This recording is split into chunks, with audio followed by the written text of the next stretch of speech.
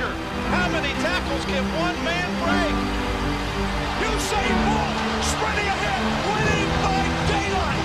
Can they do it here? Cross, and Dempsey is denied again. And Donovan has scored. Oh, can you believe this? Go, go, USA! Watford for the win.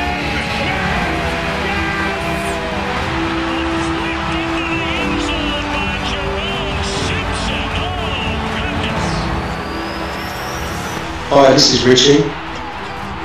Hi, my name is R. Me too. And I'm Lakey, so tune in every Saturday morning from 11:30 on Radio Willingdon to catch up with all the latest news and gossip in the world of sport, only on Sport and Area.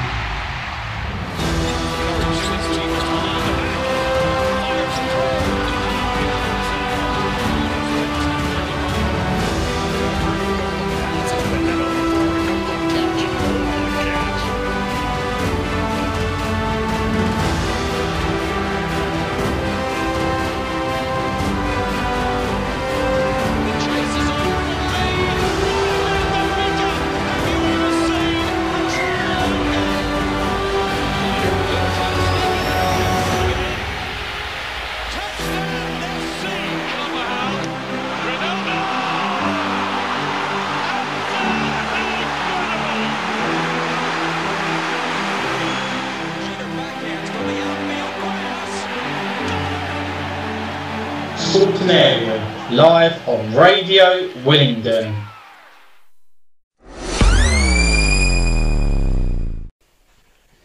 Good morning and welcome to Sport and Area Extra. I'm Lakey and I'm joined by our Richie, and our special guest this morning is Mr. Michael Sprott. Hello, Michael. How are you? Sir. You all right? Hello, Michael. How are you? Not too bad, my man. How you both keeping? Oh, How are we doing? All right? Everyone good? Today. Had a great fun with technology with Arv this morning, so Oh dear! What a nightmare! What a nightmare! What a nightmare! Oh no! Mr. IT Arv, me too. Oh no! Oh no! Right, serious time now. Serious time. Yeah. So, Michael, thanks very much for coming on the show. It's an absolute pleasure to have you here. Thank you. I mean, for us guys, you're kind of a legend of British boxing. You know what you haven't done. You know, it's not. You've done everything. You fought everybody. You've been. You know, it's crazy what you've done with your career. I know Rich Hughes on the line is a massive fan. Yep. Yeah. So what we thought would be really nice if we could just talk to you, maybe in a bit of like a chronological order, talk about you know, the start of your career, how you got into boxing, you know, your amateur fights, stuff like that, and then we'll kind of move through your career, and then we can find out a little bit about what you're doing now, and go from there. Does that sound all right with you? Are you happy with that? Yeah, it sounds good. Just sounds good. Excellent, excellent. I think. Are you back, Richie? You're disconnected there for a minute, mate. I did disconnect. I'm really sorry about that. Yeah, see, it's that technology. It's the gremlins again. I'm telling you, we've got gremlins. It's the modern technology for you again, mate. On the bright side, it's not Zoom. So, Michael, how did you start boxing? How did that come around? I mean, from what age, and you know, how did you start out? When I was when I was about 8, I was watching boxing with my dad, like watching the likes of Muhammad Ali, and getting up to obviously the Tysons of the world, and I wanted to box, but my mum said no, as mums do, and then I had to wait like 13, and then my friend Simon, we did the club in Woodley called the Bournemouth Boxing Club, and then I started from there. Brilliant. And how many amateur fights did you have? Did you have many amateur fights, or did you kind of change over quite quick? Yeah, I had about 60 odd amateur fights, and I couldn't go into like schoolboys or the young championships. I was too big for my age. I was like 75, 80 kilos really. So you're a big guy. I was quite. So I spent a lot of times, obviously, fighting the same people, and there was a point where I went 2 seasons without a fight. Wow! Whoa! I didn't know that. So you actually missed 2 seasons and had no fights in them 2 seasons. Yeah. I couldn't get a fight, so it was quite tough. Yeah, I'm surprised you did, and you didn't want just sort of give up and think, oh, forget this, I'm not going to bother with it anymore. Because that's what some people would have done. They would have thought, I can't get any fights, forget it. You know what I mean? And they would have probably packed it in or gone professional from there. You know? Yeah. I had a passion. I loved the training. I loved my trainer, George Costin, Ricky Maslin, all the boys. The atmosphere was beautiful. I loved it. So I think that's what kept me going. Oh, brilliant. Well, Michael, you mentioned Ali and Tyson. Did you have any inspirational fighters growing up that you sort of looked on? Yeah, well, I looked onto Muhammad Ali first and most. Muhammad Ali, there's the Tysons, the Holyfield, the Fabulous Four, the Roberto Duran, Ernest Hagler, Chavez, Julio Cesar Chavez, Midget Taylor, all in that era. Yeah, I looked up to them. But definitely, I was one of Holyfield. He stood up for me. Yeah, warrior. Amazing, absolutely. Holyfield's amazing. Apparently, he's on the verge of making I think he's training to make a comeback as well. I was looking on the sports news the other day, and obviously because Mike Tyson and potentially Roy Jones Jr. are doing their exhibition bout. Apparently, there's training footage of Holyfield back in the gym, and I think I don't know how old that bloke is now. He's got to be 56, I would imagine. He's got to be. He's got to be. I think he retired at 49, didn't he? Yeah, so he's got to be late 50s. He fought the Beast, the big guy. Oh, Valerev. Yes. For the belt. Yeah. And he got robbed. Yeah, he got robbed in my opinion. He got robbed. Yeah. He did get robbed. Yeah, totally robbed. But was that in Germany, was it? It was in Germany. Yeah, it was in Germany. Yeah, definitely. Yeah. And he got robbed. He totally got. He should have won that.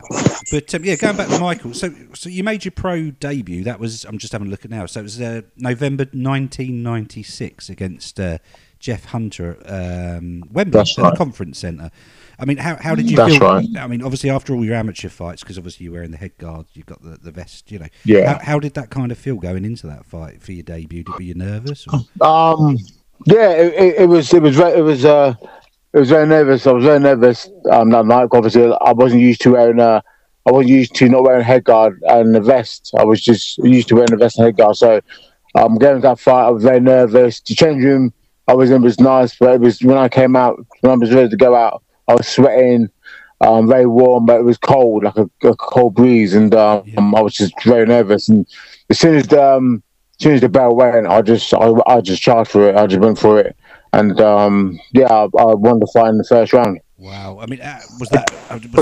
Did you? How did you get him? Was it just pure adrenaline sent you out and away you went? Was it just like I said, I think I was on my nerves. It was, I caught him with, I stopped him with body shots, and I was just, my hands were just going wild. I was proper nervous, but I was proper relieved when it was all over. I bet he was too. Yeah. I bet he was. I thought, bloody hell. You know what, Michael? Michael, you must have been buzzing. You must be, man. I mean, for your first four, you're not your first four opponents out, did you? I didn't realise. What are you thinking? Yeah. First four. Yeah, I was buzzing. Yeah. And they were all in quite close proximity because in 1997 you literally had sort of February, March, April, May, like every month you were kind of fighting throughout that time, weren't you? In 97 you were I was busy. I mean, Taylor Orders wanted me to get busy at the first season. Yeah, he wanted me to go out there and start bring up my record. Yeah, definitely. I mean, and looking at some of the guys, you had Michael Murray in amongst all of those guys as well. He was quite a tough nut, wasn't he? Yeah, listen, rest in peace. First and mostly, but rest in peace. Yeah, he was a tough boy, a big lad. I mean, I watched him when he fought Herbie Hyde, and some other guys. And I thought, geez, this guy's huge. And then when they announced I was fighting Mark Murray, I thought, whoa, something, because I know he's got a very good right hand, and he has caused some upsets, So I knew, I went on points, but it was a tough fight. Yeah, I mean, he was a hard man. He was another guy that fought everybody around at that time, didn't he? Yeah, he did. Yeah, I mean, like I say, so you were fighting on a really regular basis, and then you fought for the BBFC Southern Area Heavy title, I believe, against Harry Senior, and that was your first professional loss. I mean, can you tell us a little bit about that one? Yeah. I was we was both in training heavily. I was sparring with Julius Francis, and I moved around with Danny Watts, and some other guys, and yeah, I got injured. I had a rib injury. I think it was from Julius. I think I had a rib injury. I was going to pull out, but my trainer was like, "No, we can still do this. Just leave the sparring off a bit." But when I thought seeing it, he caught me in the same spot. I went down. Ow. Then I got back up. But yeah, he caught me in the same spot again, and that was me finishing. Man, I got my rib was broken. So yeah. I should have pulled out really, but yeah, you as you go on, you learn these things, you know. Yeah, I was about to say you've hit the nail on the head, because obviously we've had a lot of conversations with Arv as well, you know, about Arv's sort of career. Yeah. You know, I'm sure Arv will agree. I mean, you were saying when you're young and you're new into the sport, it's all very exciting. You kind of get drawn in, you're doing well, but sometimes you don't realise at that point as we all don't, you know, when you're younger, you don't think of these things, but you know, it's about the way you're managed and the way you're kind of trying to weave your way in and around the business of the boxing, you know, and you know, you just want to get out there. And I mean, Arv was back me up. I think I'm right in saying, Arv, you know, you were saying when you first started boxing, you know, you very much wanted to be a champion. I did. That's right. Yeah, that's you know what. Yeah, and obviously it just didn't pan out for you. But a lot of that was down to bad management, I think. Yeah. You too young. You didn't go the way, you know. Yeah. You're right. Yeah, and it was a real sort of struggle. But obviously you flew back, you know, for Michael. I mean, obviously that was one setback, but you didn't let it hold you back. I mean, you went on, and obviously you went on a bit of an unbeaten run there for a while. I mean, how did you? Who was your trainer around that time? Did you switch trainers after the loss, or did you kind of stay with who you know? I mean, were you with Frank Bruno's trainer, I believe? I was with Terry Lawless. He was my manager. Yeah. But my my trainer was my amateur coach who turned pro with me, Ricky Maslin. Right. Mm-hmm. And did you? So after. Sorry, go on, mate. I interrupted you. You carry on. Sorry. Oh no! After the Cena fight, a lot of people thought I would never come back, and I was done sort of thing, but I wasn't done. I took a bit of time out, and then I came back. Yeah, I came back even stronger. Yeah. Did you stay with your trainer, your amateur coach? Did you stay with him all the way through the end of your career, or just sort of? What did you do? No, for most of my career, yeah, but then you know it didn't. Things didn't plan out the way it should, and then obviously we separated paths, you know. Oh, okay. Yeah. And I mean, one standout for me straight away. I know Richie is a big fan. Richie, you still with us? I know you're a busy boy, but I know Rich is a massive fan of yours. But was the Tino Hoffman fight in the first one? I think was in Bethnal Green. Is that right? You fought him in London, and you won on points. But then you faced him again. Probably it was only like a month later or something crazy like that in Germany. That's right. Yeah, because they obviously I had a great fight with him at York or Bethnal Green. Yeah. Obviously I went out there. I knew about Timo Hoffman because I sparred with him in Germany. I sparred with Jenkins Koch, and there was Michael Murray. Yeah, we're still here. Go on. It's just some people. There's Michael Murray, Allard Dixon. And there's Ali Ford. Obviously, they were sparring Timo Hoffman. So I've got a taste of what he was like. He was, you know, he obviously went messing about sparring. The last day they wanted me to spar with Hoffman, which I thought was a bit strange. But when I knew it was about, as soon as they told me to spar with him, I sparred with him hard and I put it on him. Yeah. And just they were like wow sort of thing. They were quite impressed. Yeah. So basically, before when we was in, there's a show, there's a family only show happening, and my opponent pulled out, and Timo Hoffman's pulled out. I was fighting Michael Holden, he pulled out, and Hoffman's opponent pulled out. So they thought, oh, Dean, listen, yeah, they put your opponent's pulled out, his opponent's pulled out, so you two must have fight together. Yeah. But the trainer at the time, they didn't realise it was me, because obviously I was new. They didn't really know who I was properly. So when they said, when they put it to me who I was fighting, they looked in shock. They're like, no, sort of thing, because obviously they knew what happened in Spain last time. Yeah. So yeah. So yeah, we fought, yeah, and I just won it. But it was a good fight. It was a good fight. It was a back and forth fight, but I just got the decision, and then straight from that, they wanted a rematch in Germany. Yeah, and literally it was a month, almost a month to the day later, that you were back out there fighting him again, which is, is crazy when you think about it. I mean, I think it was 17th of February you fought him the first time, and then you were back out in Germany on the 24th of March the same year, fighting him again. I mean, how did you find fighting in Germany? I mean, the German crowd, I mean, whenever I sort of watch the fights from Germany on the TV, the crowd seem very kind of reserved. But they seem to that's right. But they do seem to understand their box, and I mean, and I believe with that, in that fight, once the decision went against you, the crowd were not, they knew that you had won the fight. It was kind of, you should have won, and they let it be known that you should have won. Would that be right? Would you agree with that? Or no, I totally agree. I mean, that's one thing about the crowd out there. They know who won and who hasn't won. They even when their man's a hero, and then their man's got beat, they would be the decision, because then the other guys won. Yeah. So the Germans, the Germans are very sporty people, and they obviously the ones who follow boxing, they know how it works out there. Yeah. They love you out there, don't they, Michael? They love you out there, the Germans. Yeah, like I said, I'm probably more popular out there than I am here. I mean, you madness. But no, lovely people, a lovely crowd. Proper boxing people out there. Yeah. Okay. I mean, and around that period of time, I mean, obviously you took on Hoffman twice, and then straight after that, you were off to South Africa to face the hard-hitting Corrie Sanders. Again, rest in peace, Corrie. But rest in peace. Yeah. Yeah, I mean, you were out there, and obviously this is the guy that went on to upset Vladimir Klitschko. I mean, how was that experience for you? I mean, that must have, not only is that country I've never been, but I would imagine very bloody hot. It's you've gone from Germany to South Africa, so you were starting to travel around. How did you find that whole experience? I mean, how was the fight with Corrie?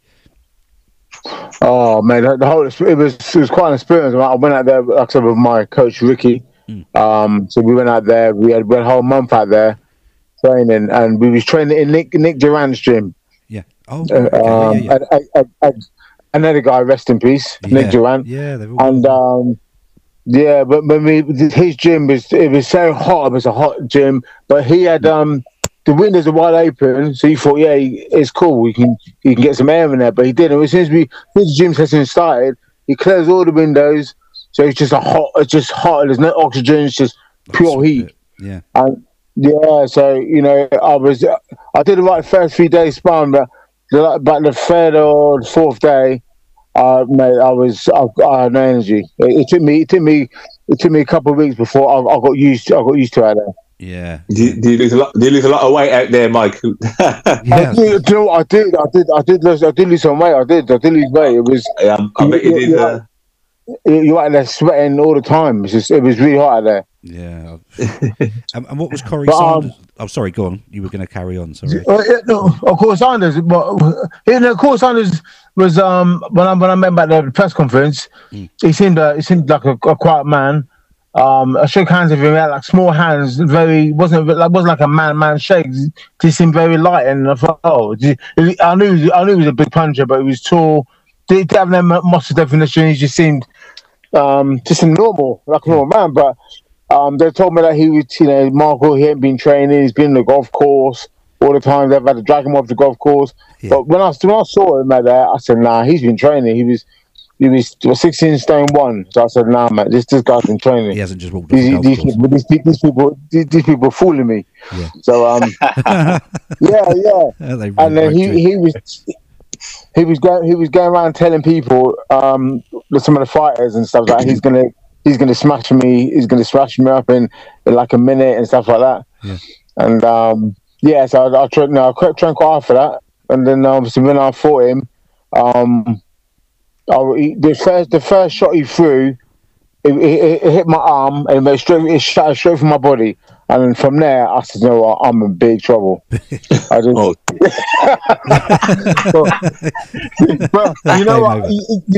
I didn't show it. I can in boxing normal.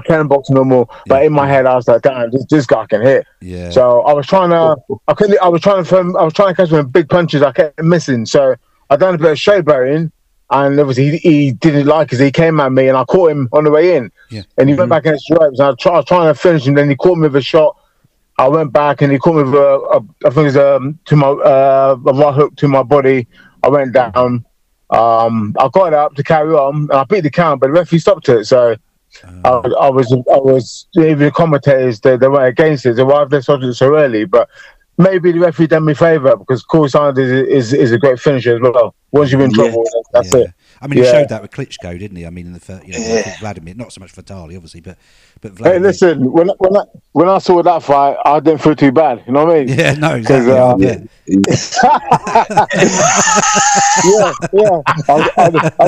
didn't feel too bad, man. Because I think I fought him, and then he had another fight. And then he fought Klitschko. Yeah. But when I saw he done the Klitschko, I didn't feel too bad. I thought, geez, mate, you know what I mean? Yeah, I mean, he so you weren't shocked that he beat Klitschko at all, then? I'm sure that wasn't a shock to you. Like it was well, yeah, I mean, I know the man's got power, but I didn't think he'd do that to Klitschko. I thought it'd be quite a 50-50 fight, to be fair, but. Mate, when I saw what he done, I thought, geez, on bread.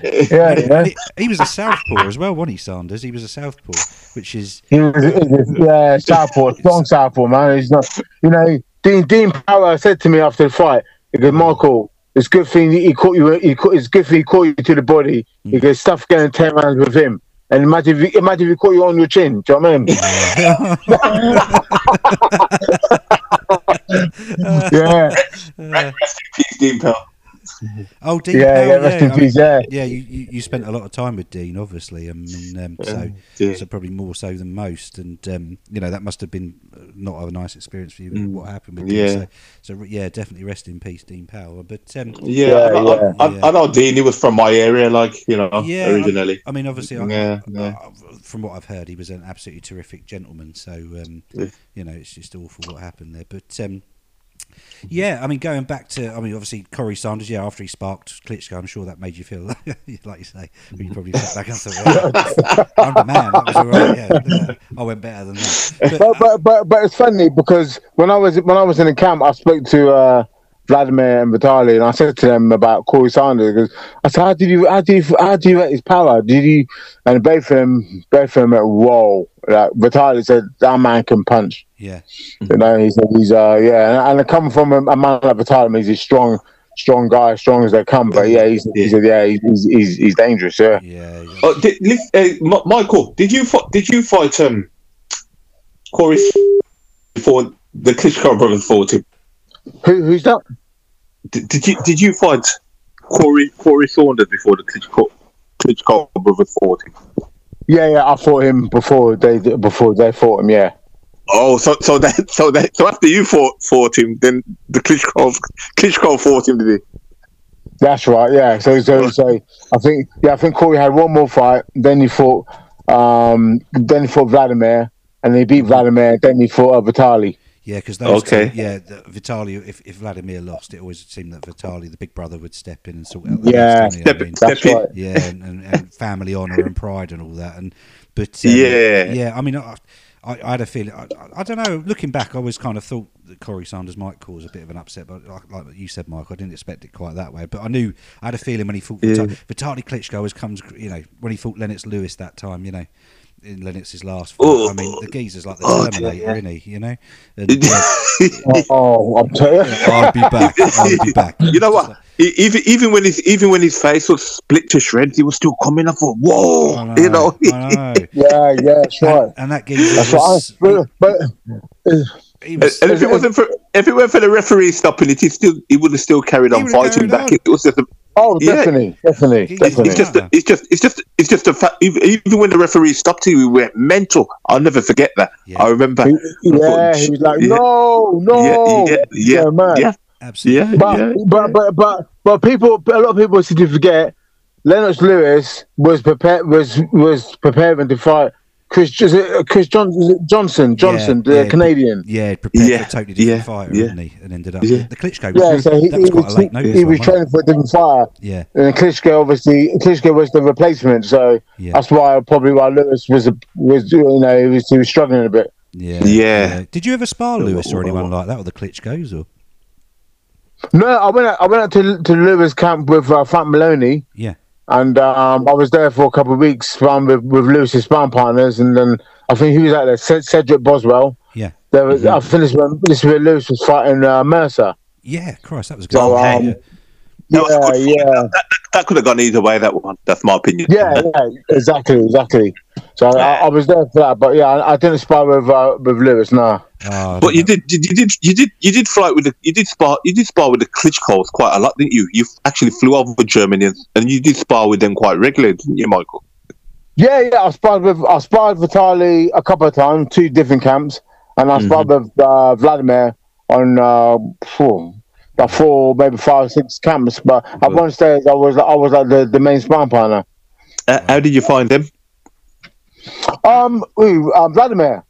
How did you find Vladimir? Did you find him awkward? He don't go. He goes all out. I mean, he doesn't play in sparring, so you've got to be prepared. And them guys are big guys. You know, I mean, they're huge. So I bet it weren't easy. Sparring with them too. No, but I think after a while, when you spar with them on a regular, you get used to it. But the first time I sparred with Vladimir was in Mallorca, and when I was over there, I was chatting to Cedric. Cedric Boswell was leaving because he was injured, and he said to me, all he said to me is, "Mike, he's okay. Just look after yourself in there. Don't take unnecessary shots." But he was sparring with Chad Witherspoon. I see Klitschko coming out with a tracksuit. He looked thin. I thought he looks awfully thin. Then when he took off his tracksuit, I thought, oh jeez, my muscles popping everywhere. You know what I mean? Whoa, wow. So I saw him spar Chad Witherspoon, and he caught Chad with some devastating shots. I was flipping out, and he goes, Mike, you're next. I was like, oh my gosh. Michael, some weird cult that you're next. And you know what? The Klitschko's, they didn't do anything fancy, but what punches they threw was very effective. I mean, they threw a jab and right hand, and that was probably about it. But what the jab they threw and the right hand they threw was very effective. They didn't throw uppercuts and stuff like that. They just worked off the 2 shots, but they're just very hurtful shots, weren't they? Am I right?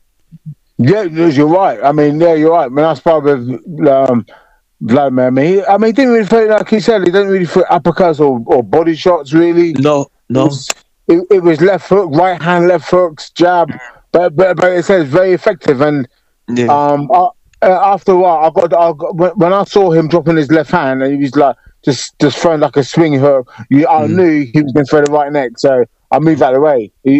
Once you spar him a number of times, you know what he's going to do. But if you notice, people who fight the Klitschkos, when they've been beaten by them in a devastating way, the people are never the same. Their careers finished. I know what you mean. Finished, mate, I know what you mean. I mean, people say that, boxing fans, they look and they say the Klitschko brothers, they're crap, but they're not crap. What they throw effectively, and you did get a lot of people back in the day. And back in the day, I wanted to listen to this. Back in the day, you used to get people saying that they weren't very good in that, but they don't know how effective they were with the shot that they threw. It's because you know what I mean. And I hate to use the term, but because you hear it on social media, it does greatly. But when people say casual fans, it's those fans that maybe don't follow boxing. They just like to follow the heavyweight That's right. That's right. You got it, brother. The flavour of the month at that time, Yeah. like right now, it's Tyson That's it. Fury or Anthony Joshua, whoever they decide they want. Whichever camp they're in, and I think. They don't appreciate that boxing is actually it's an art. No, it's an art. That's form, right. Isn't it? It's not just that's right. Everybody That's likes it. to see the heavyweights. Of course, it's the thrill of seeing two big guys, punching lumps out of each other. But you've also got to appreciate the finest. Muhammad Ali wasn't the biggest knockout artist, was he? But he was, he was, and as Michael said earlier, he was a hero to many. Just, I suppose, obviously his era and his the way he talked and stuff. But if you watched him box, it was like someone painting a canvas, wasn't it? A piece of work, an art form. Absolutely brilliant. You're spot on there. It's spot on there, guy. And I mean, and the Klitschko's maybe not. It wasn't so much. I mean, towards the end of Vladimir's career, I mean, when he went with Emmanuel Stewart. He became more of a he used his sheer size, didn't he, to kind of against the smaller fighters. It'd give him a whack and then it'd lean on him. But again, you've got to appreciate what he was doing because he was using that sheer size to take their end. Draining them. I mean, I've never had someone that you guys know more than me. But I'm sure having that sheer volume of man draped over you, and then hitting you with big right hands, it's going to do you in, isn't it? Definitely. Yeah. So I don't know how people can say that they're boring, then they're good. I mean, Vladimir's been champion of the world for what, 12 years? Yeah. Before he got beat? Yeah. They've been champion, but them brothers were amazing. Even when Vitali retired, he came back 3 years later, took on a man, Sam, what's his name? Samuel Peters. Yeah, Samuel Peters. He gave him a beating. He was feared at that time. Give him a beating. Yeah, and people were scared of Peters at that time because he was like the monster, wasn't he, of the heavyweight division around that time. Samuel Peters is a monstrous puncher. I know that for sure. Yeah, well, I'll never forget that. I like the platform, the way everybody, the way they all came out on the camera. Do you remember when he came out? Drove George Foreman and everything. They wished him all the best. Do you remember? That's it. That's right. That's right. Yeah, crazy. Yeah. And, but again, that was that's the whole German kind of, like Michael's been to Germany. That's their that's what you like about them. The crowd are quite sort of reserved, but they have this they have these brilliant sort of ringing walks. Like you say with the Klitschko ones with the big bell, and the pyrotechnics. Yeah, it was absolutely brilliant. Projections and it's crazily good. And it built the whole that's it. Yeah. But anyway, we digress. Sure we digress. So, of course, after Sanders, I mean, I'm jumping through your career here, Michael. Feel free to slow me down, but I'll get a bit excited. But obviously, Danny Williams, you fought Danny Williams in 2002. And if memory serves me correct, were you on holiday in Jamaica or something when that fight came around? Yeah, I was in Barbados for 2-3 weeks with my family, and obviously I was out there partying, drinking, just having a good time, and I put on loads of weight. My partner and my son stayed out a week longer, and I came back, and I got a phone call from Dean saying like, do you want to do some sparring with Matt Ellis because they've called for sparring? So I said yeah. So I packed up, went out there, and then Dean called me like in halfway through the week and said, listen, Keith Long has pulled out against Danny Williams. He said the boxing board have asked me to step in to sort of save the shows. Yeah. So I discussed it with Matthew and his dad, and everyone was sitting there, and I thought, I'm not too sure for now. This ain't the way to go. I'm not prepared. Then I thought, you know what, I ain't got nothing to lose. Yeah. Why not? And if I do get beat, I can fight him again anyway. Yeah. So I went out there. And my sister, when I came out to the ring, my sister saw my gut. She goes, "Geez, I look huge." She goes, Fine living in Barbados. Yeah. She goes, I look massive. I look big, like a beer gut, even. So I just it was funny. It was funny, but everybody there knew that I wasn't in shape anyway. They knew that I just came last minute. So I lasted 7 rounds. I thought I was in that league, but obviously I wasn't prepared. So Jimmy Peters waved it off. He threw the towel in the 7th round. And I mean, how was it with Danny? I mean, what was the relation? I mean, obviously you had to fight each other, but did you know each other from passing each other in the gyms, or had you sparred with him previous to that, or was that your first kind of encounter with him? That's my first encounter with him, but obviously I knew Danny and he knew me from the amateur scene. Yeah. Oh, did you? Yeah. So obviously, I knew.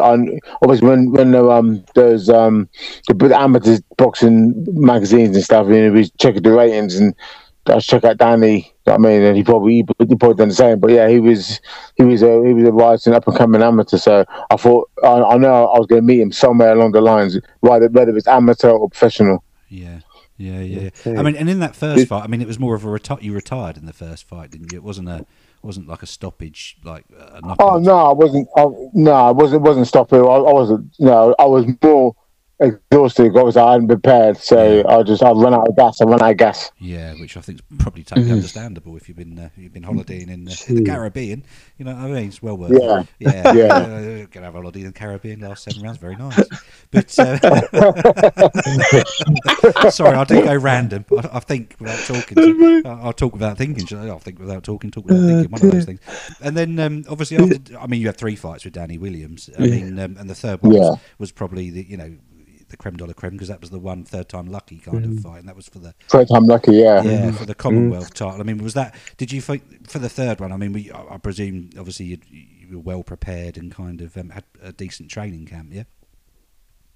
Yeah, I was more prepared. But do you know what? I think I was better in the second fight than I was the third fight.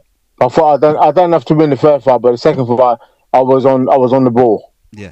So and that's when I obviously was doing with the low blows and stuff. But, yeah, cool. Sorry. Yeah, the second fight was when he was just repeatedly smacking you low, wasn't it? Yeah. Also, them fights then, when you lot was fighting for the British title, it was when the referee, am I right? The referee, he judged them himself, didn't he? Was that the British title then? Was the referee judged the British fight for the British title? That's right. It wasn't judges outside. It was the referee who judged the British title back then before they decided to change the rules a bit later on. Yeah, thought so. Yeah, thought so. And when I think about that, again, you guys are the fighters, but that just seems crazy to me. That I remember watching it, all fights back in the day when the ref was refereeing and judging, and I know they're the closest person to the action. I get that, but it just seemed crazy to me looking at from a viewer watching it. I think, how the hell are they? They're supposed to be protecting the fighters, making sure that they don't get hurt in a roundabout way, but they're also trying to score the fight. I mean, I've never been a referee. I'd be interested to talk to one, but surely if there's a really good fight going on, you guys know, if there's a real battle going on in the ring, both fighters are going.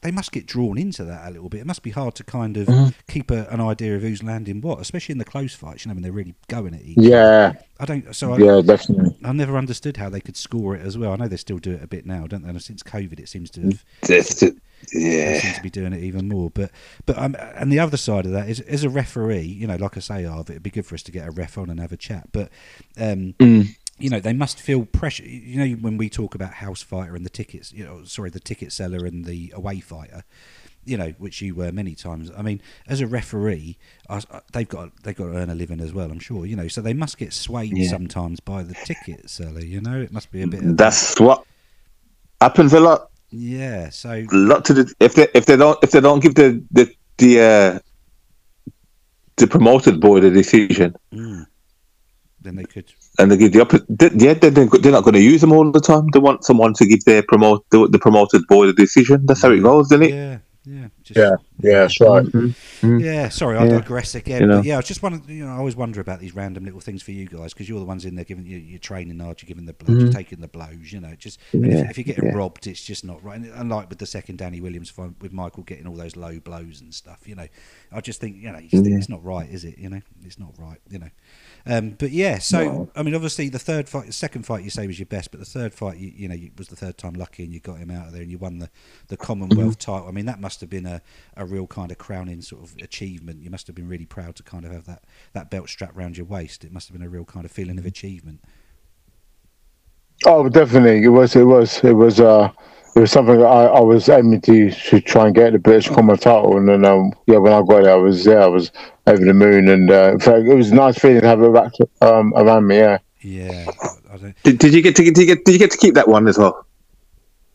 No, I've got to keep the Commonwealth. That's right. That's what I meant. The Commonwealth. Did you get to keep that? Did you, Mike? Yeah, you get to keep that, and then obviously the British one, you got to defend that over about 3 times, I think, to keep it. Yeah, well, the rules change now. It's 4. Defend it once, win it once, and defend it 3 times. Used to be, wow. it used to be win it once, defend it twice. They've put a notch on it now, so you got to win it once. Yeah, and defend it 3 times, and then Really? there used to be win it once, and a draw would count as a win. That's also gone now. That's also gone now. No draw. You got to win it 3 times after you've won it once. Then you get to keep it. They've changed the rules. Wow. That's That seems a crazy. lot. I mean, That seems a lot. you got to. The British belt is a beautiful belt. It's probably one of the best belts, I think, out there. It's not the best belt. Yeah, because it's so detailed. It's heavy. It's proper nice. Yeah. But Mike, when you won that, did they let you keep it for the day?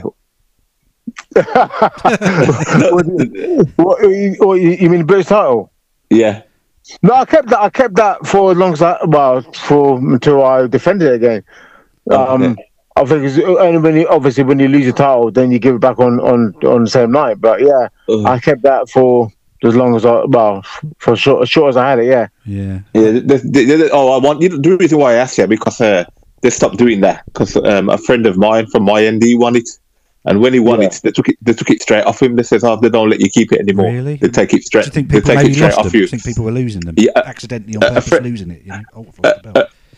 A friend of mine called Robert Norton from Stourbridge. He was Robert Norton. I know Robert. Yeah. He was a cruiserweight, and I said to him, "Where's your British title?" He says, they don't allow you to keep it. When I won it, I had it for the day, and I had to give it back. Wow. So when he defended it, yeah, he had to give it back. He only had to win it one more time, and he would have got to keep it. But you know what? He fought a guy called Leon Williams. Yeah, and he had a lot of injuries and that, and he got robbed of it. He did win, but they didn't let him keep it. So he had three hard fights, and he won it. And the last one, when the guy weren't very hard, he lost it. And that was after this rule change, was it? That's heartbreaking. That's that must. I mean, I presume that's gutting. Especially if they changed the rules and previously you would have kept it. That's that sucks. Yeah. So I mean, you're British and Commonwealth. Obviously, in your next fight after the third one with Williams, you went in with the big old bear, didn't you, Matt Skelton? Matt Skelton, Bedford Bear. Yeah. I mean, that guy's frightening.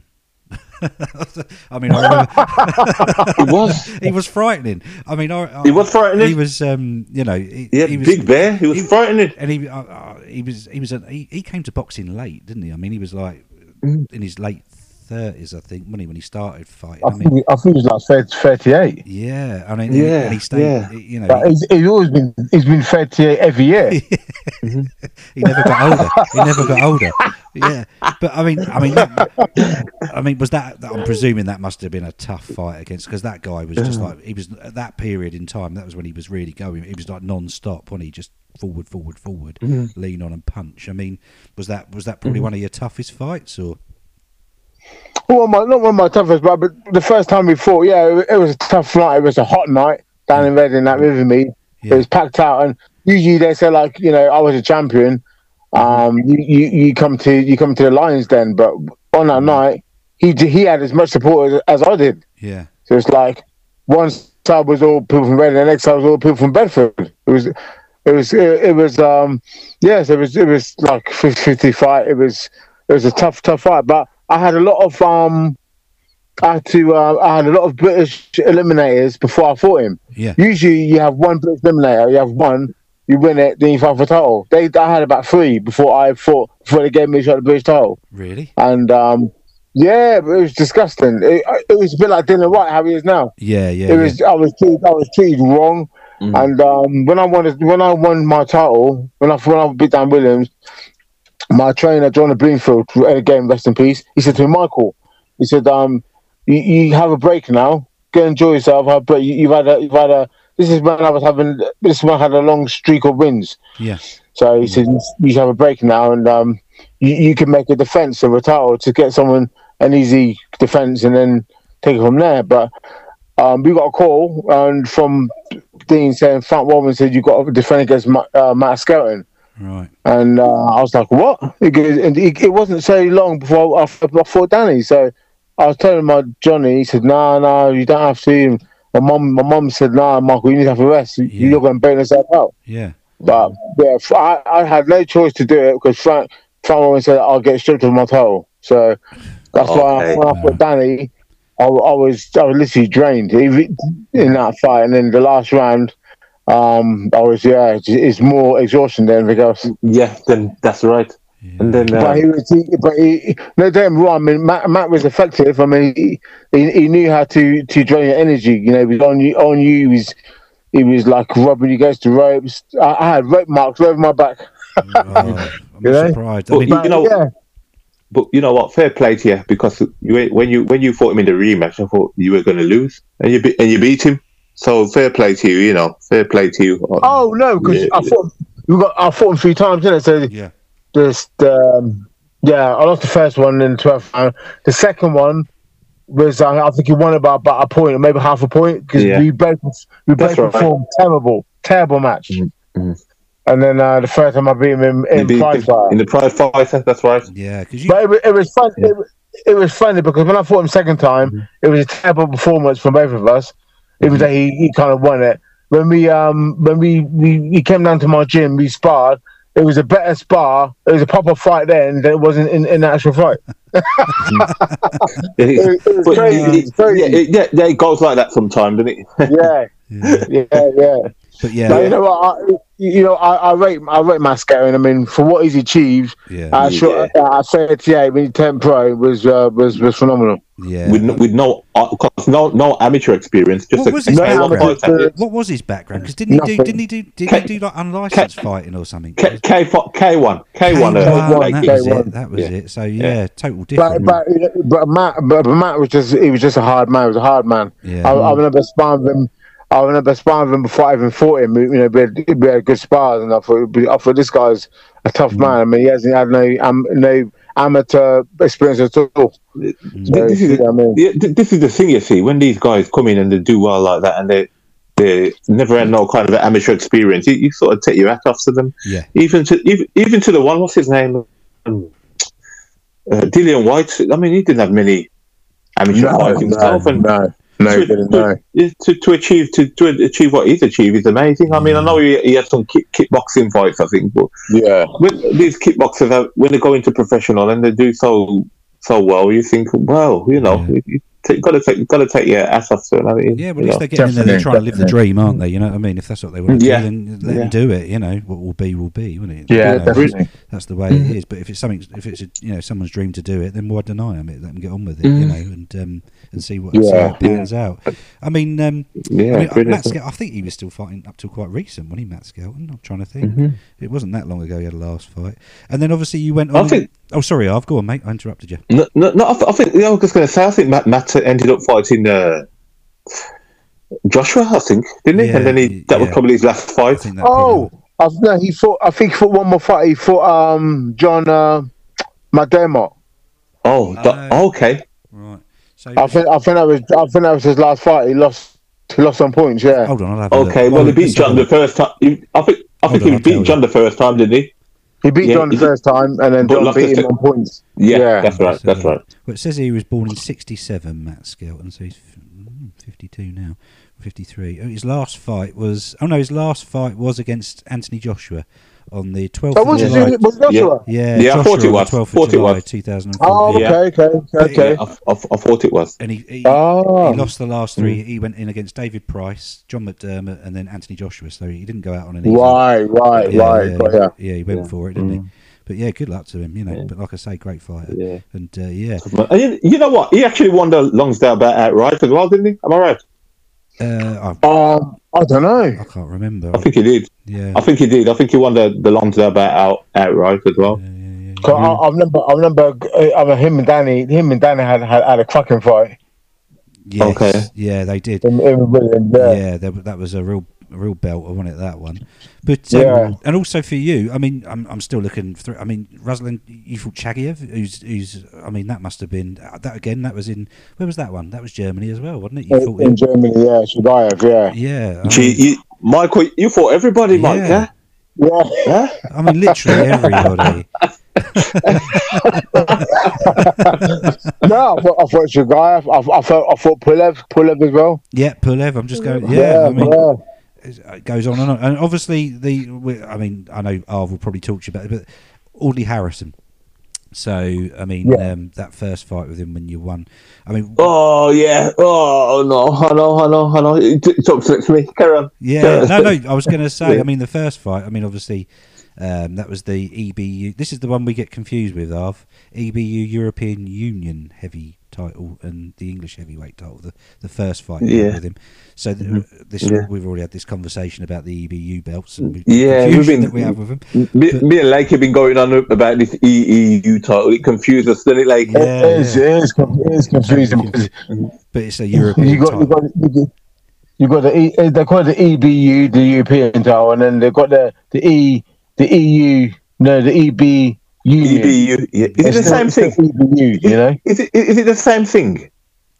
Well, they're both European Boxing Union, but obviously one's just called EBU, the other one's called EB Union European title.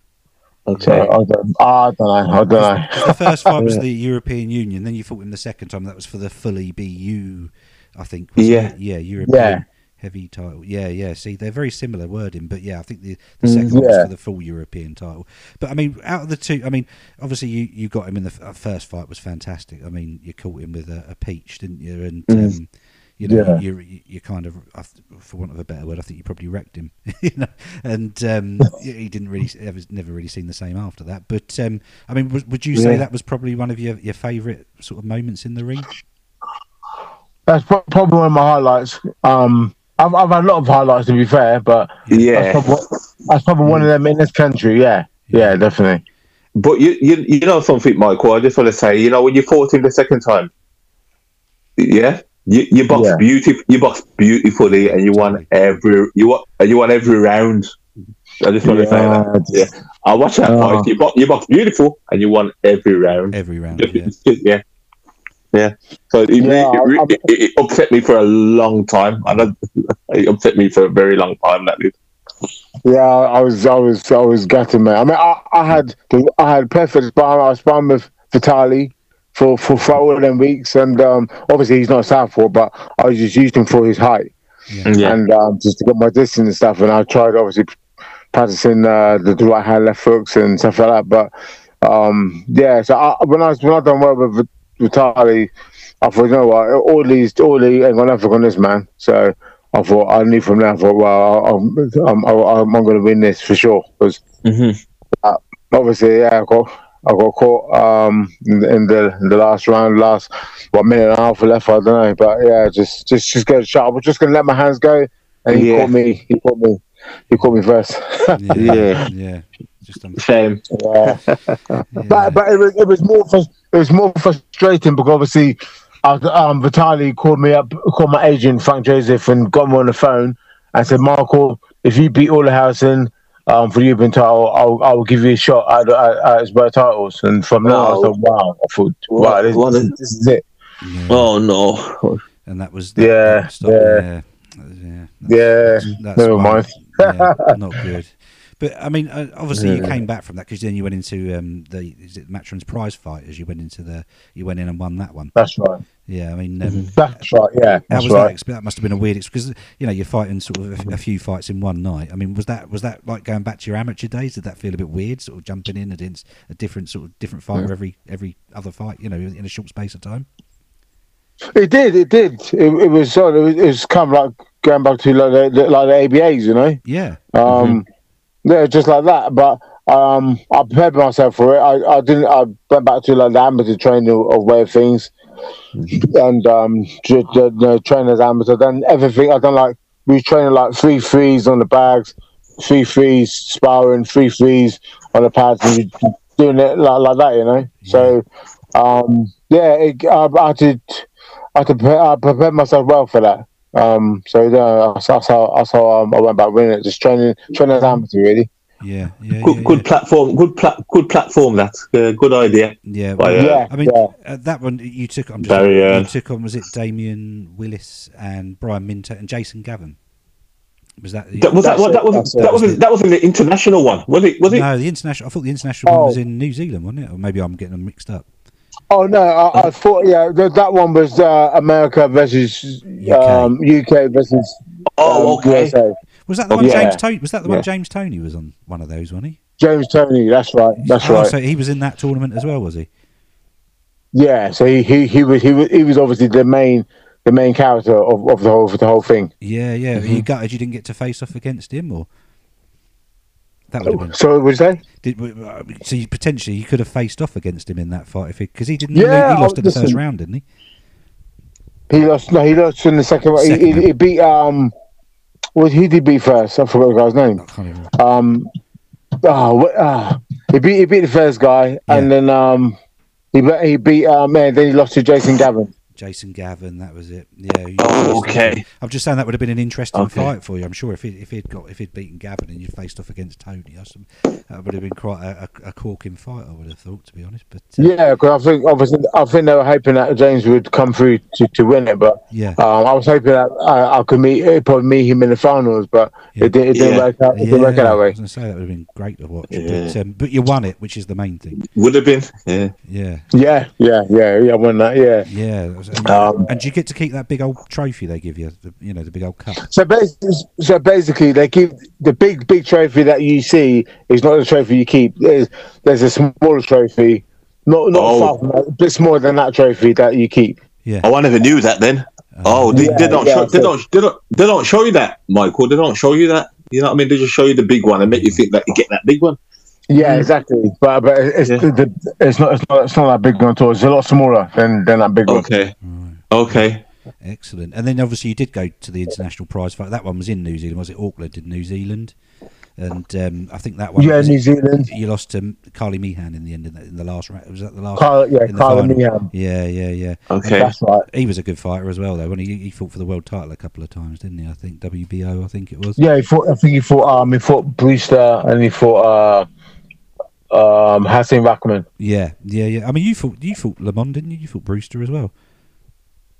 Yeah, I did fight Lamont Brewster. Yeah, strong guy, very strong guy. Yeah. This is what I mean. There's just no, and obviously Martin Rogan. You thought I mean, he was a tough guy as well. I mean, Rogan was tough, but I mean, it's funny because me and Rogan was fighting in this tournament. They had me and Rogan to fight first already before we even flew out there. Really? So I met Martin at the airport. Yeah. And we was talking all the way up the last, all the way there, all the way through the training. We was out there for 3 weeks, and then obviously, then we fought. I won it by a point. Yeah. Wow. So but it's just me and Martin was a bit confused. We was like, why would they put us first? Why don't they save us to last? Yeah. You know what I mean? Yeah, you would have thought so. You know that makes sense, really, wouldn't you? But how they because you know what, Michael, he also won the prize fighter as well, didn't he? At some stage,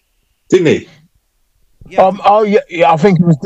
Martin Rogan. Yeah, definitely. Yeah. I was there for that. I went there to support Colin Kenner. Colin Kenner, yeah. Who you actually beat as well, didn't you? Yeah, that's right. Mm-hmm. So I was there supporting him because I thought, come on, Colin, I was supporting him because we were in the same camp. Yeah. And Colin lost. Then I saw this Rogan guy fight. And I looked at this guy. I thought, you know what, this guy is going to win the prize fight. I just saw it. I saw it the way he fought, and he went on to win it. Wow. Yeah, but I just knew because just his character, his toughness. I mean, he was a tough Irish man. You know what I mean? Yeah, he was another hard man. What another hard. You know what, Michael? It suited him the way he fought, didn't it? It suited style. It suited him, definitely. Wasn't he a taxi driver? Was he the Irish taxi driver? That's it. I mean, you just taxi driver. But he trains hard. He trains very hard. He was like saying to me, Michael, when we after the New Zealand, Michael, come out to Ireland. I got a caravan on the beach. We the mobile phones, we switch off, put them away. We just train hard. Come and train hard in Ireland, That's nice, isn't it? But he's a proper tough man. Yeah, and that's what's nice about boxing. Because a lot of you guys fight each other. You become really good friends, don't you? Make lifelong friends out of it, which is that's the beautiful. Nice of him too. Yeah. Yeah. And then obviously, I mean, sorry, go on. Was you going to say something, Carv? No, Karen. Oh, sorry. I thought someone was trying to. I thought it was just me talking over everybody. But it's all right. No, you don't. Okay.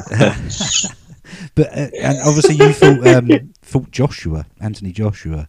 I mean, how was that? That was at the time when he was coming through, early days, wasn't it? He had about 9 fights, I think. How was that as an experience? Because we talked to a lot of the guys that come on about Joshua, and obviously the matchup with who do they think would win out of him and Fury, and obviously as you faced Joshua firsthand, it would be nice to kind of get your thoughts on how he is. Was he very tough, or was it? How did you find that? Well, I got a call from Jim. He said, Ed Hearns. I knew it was coming soon because when I was at Pricefighter, he came up to me and he said, he spoke to me about a great career, but he goes, I would love to fight him one day. Yeah. So I knew it was coming soon. I would fight him. And Jim called me up. He said, Mike, Joshua wants they've asked you to go and spar with him for a couple of weeks. Yeah. I said to Jim, I goes, Jim, I'm not going out there to be tested. I said I'll fight him instead.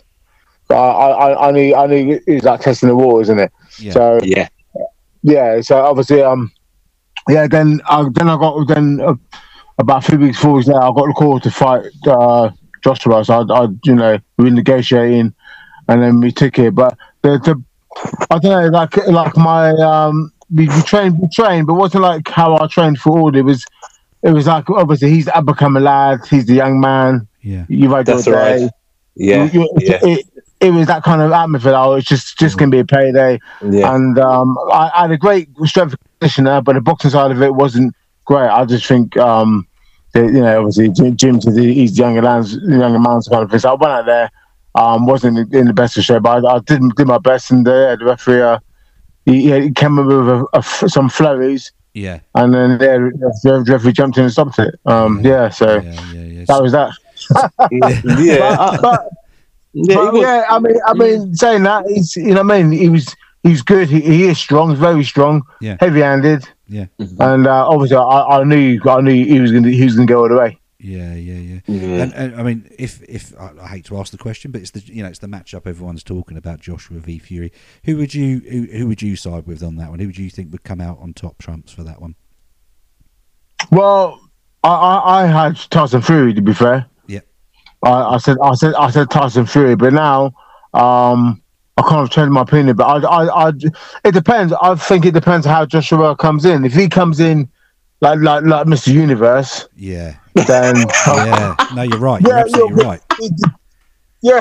No, but it's right. He's that is his problem, isn't it? It's a body beautiful look sometimes. Too much muscle on him sometimes, isn't there? It doesn't do him any good. No, so I just thought if he comes in like that, then it's going to be Tyson Fury, because Tyson Fury is just going to outbox him and then take him out later as he gets tired. But if he comes in like he did the rematch with John Reyes, then I think it's a 50-50 fight. Yeah. He needs to come in under 17 stone, doesn't he? Mm-hmm.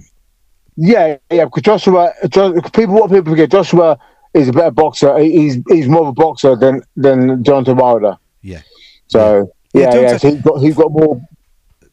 The whole Deontay Wilder thing. I mean, I'm not a fan of Deontay. I apologise to you guys if you are, but I'm really not.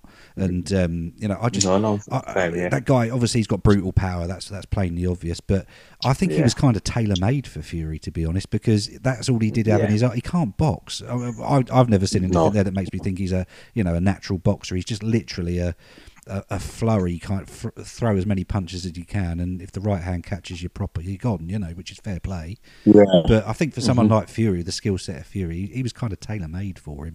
I know in that first fight he got Fury down in the 12th round, and he was like the Undertaker out of wrestling, and he got up, and that was magnificent to watch from a fan's point of view. It really was. But But you know, that aside, for that was never a draw. You know, that was Fury should have won points first time around. But you know, I just think he was tailor made, and I'm with you, Michael. I think Joshua, if he comes in light, I think he'll give Fury more problems than people kind of are giving him due credit. Definitely. Yeah, and he has got totally agree, guys. Totally agree. And Fury is susceptible to a big punch, isn't he? He does go down. I know he gets back up, but there's only so many times I guess you can get back up. You know, if someone catches you proper. But unfortunately, guys, just to finish off, because we are kind of running out of time. So what are you? I mean, you never officially retired from boxing, Michael. Let's get that clear out there now. You've never officially retired. So what are your plans? Have you got plans in boxing still for the future, or are you just taking it easy and seeing what comes your way, or what are you up to now? No, I'm doing like one-to-one personal training, boxing training. But yeah, I'm looking to try and get a win, maybe get one more fight. Yeah. If it don't happen, it don't happen. But yeah, I would like to get into obviously training the professional fighters. Yeah, and give them my knowledge and. Yeah. No, I've been for a lot of levels, so I like to pass it on. Oh, definitely. One more thing. Have you got your you're going to renew your license then? What you going to do about that? So you're going to renew it? I've got no license at the moment. I guess I'll probably get a Luxembourg license or something like that if I can.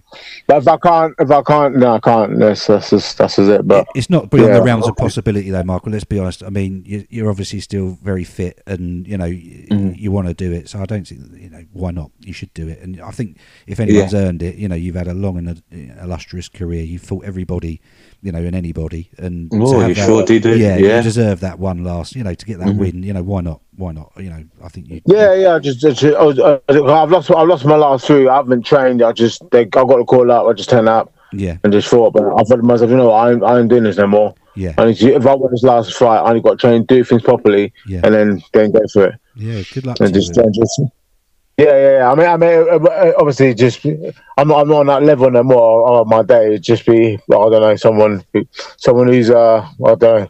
Yeah. Probably journeyman man or someone. I don't know. Doesn't matter, mate. It's about it's about you at the end of the day, and you've so sod what anyone else says or thinks. If that's what you want, then you go out and do it. Definitely. And we'll be right behind you, mate. Wherever, as long as it's not in Germany. Yeah. Because but if it's in the UK, then we'll all happily come along and give you a big shout out and support you on that one. Yeah, but, definitely. Even in Germany, that'd be great. Yeah, no, even in Germany. But thank you very much for coming on the show, Mark. It's been an absolute pleasure. Thank you for having me on the show. Thank you for having me on the show. Anytime, mate. We'd love to get you back on again. We're not a one-trick pony. We say to all of the guests, we'd love to get you all back on at another time. And we've got lots planned for the future. So it'd be great to get you back on. And 100%, Mike. 100%. Yeah. Thank you, guys, man. It's been a real nice one, man. So we'll let you get on with the rest of your day, and sorry for the technical issues early with Arv and his bloody Zoom. That's all right. But we will catch up with you soon, Michael, and enjoy the rest of your day. Speak to you soon, Mike. Have a great day. Thank you for coming on. All right. Have a great day. Thank you. Thank you. Bye. Bye. Take care. Bye.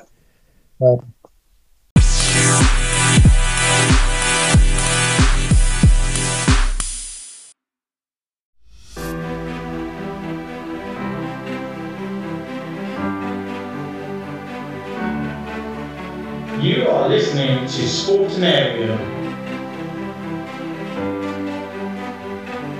live on Radio Willingdon.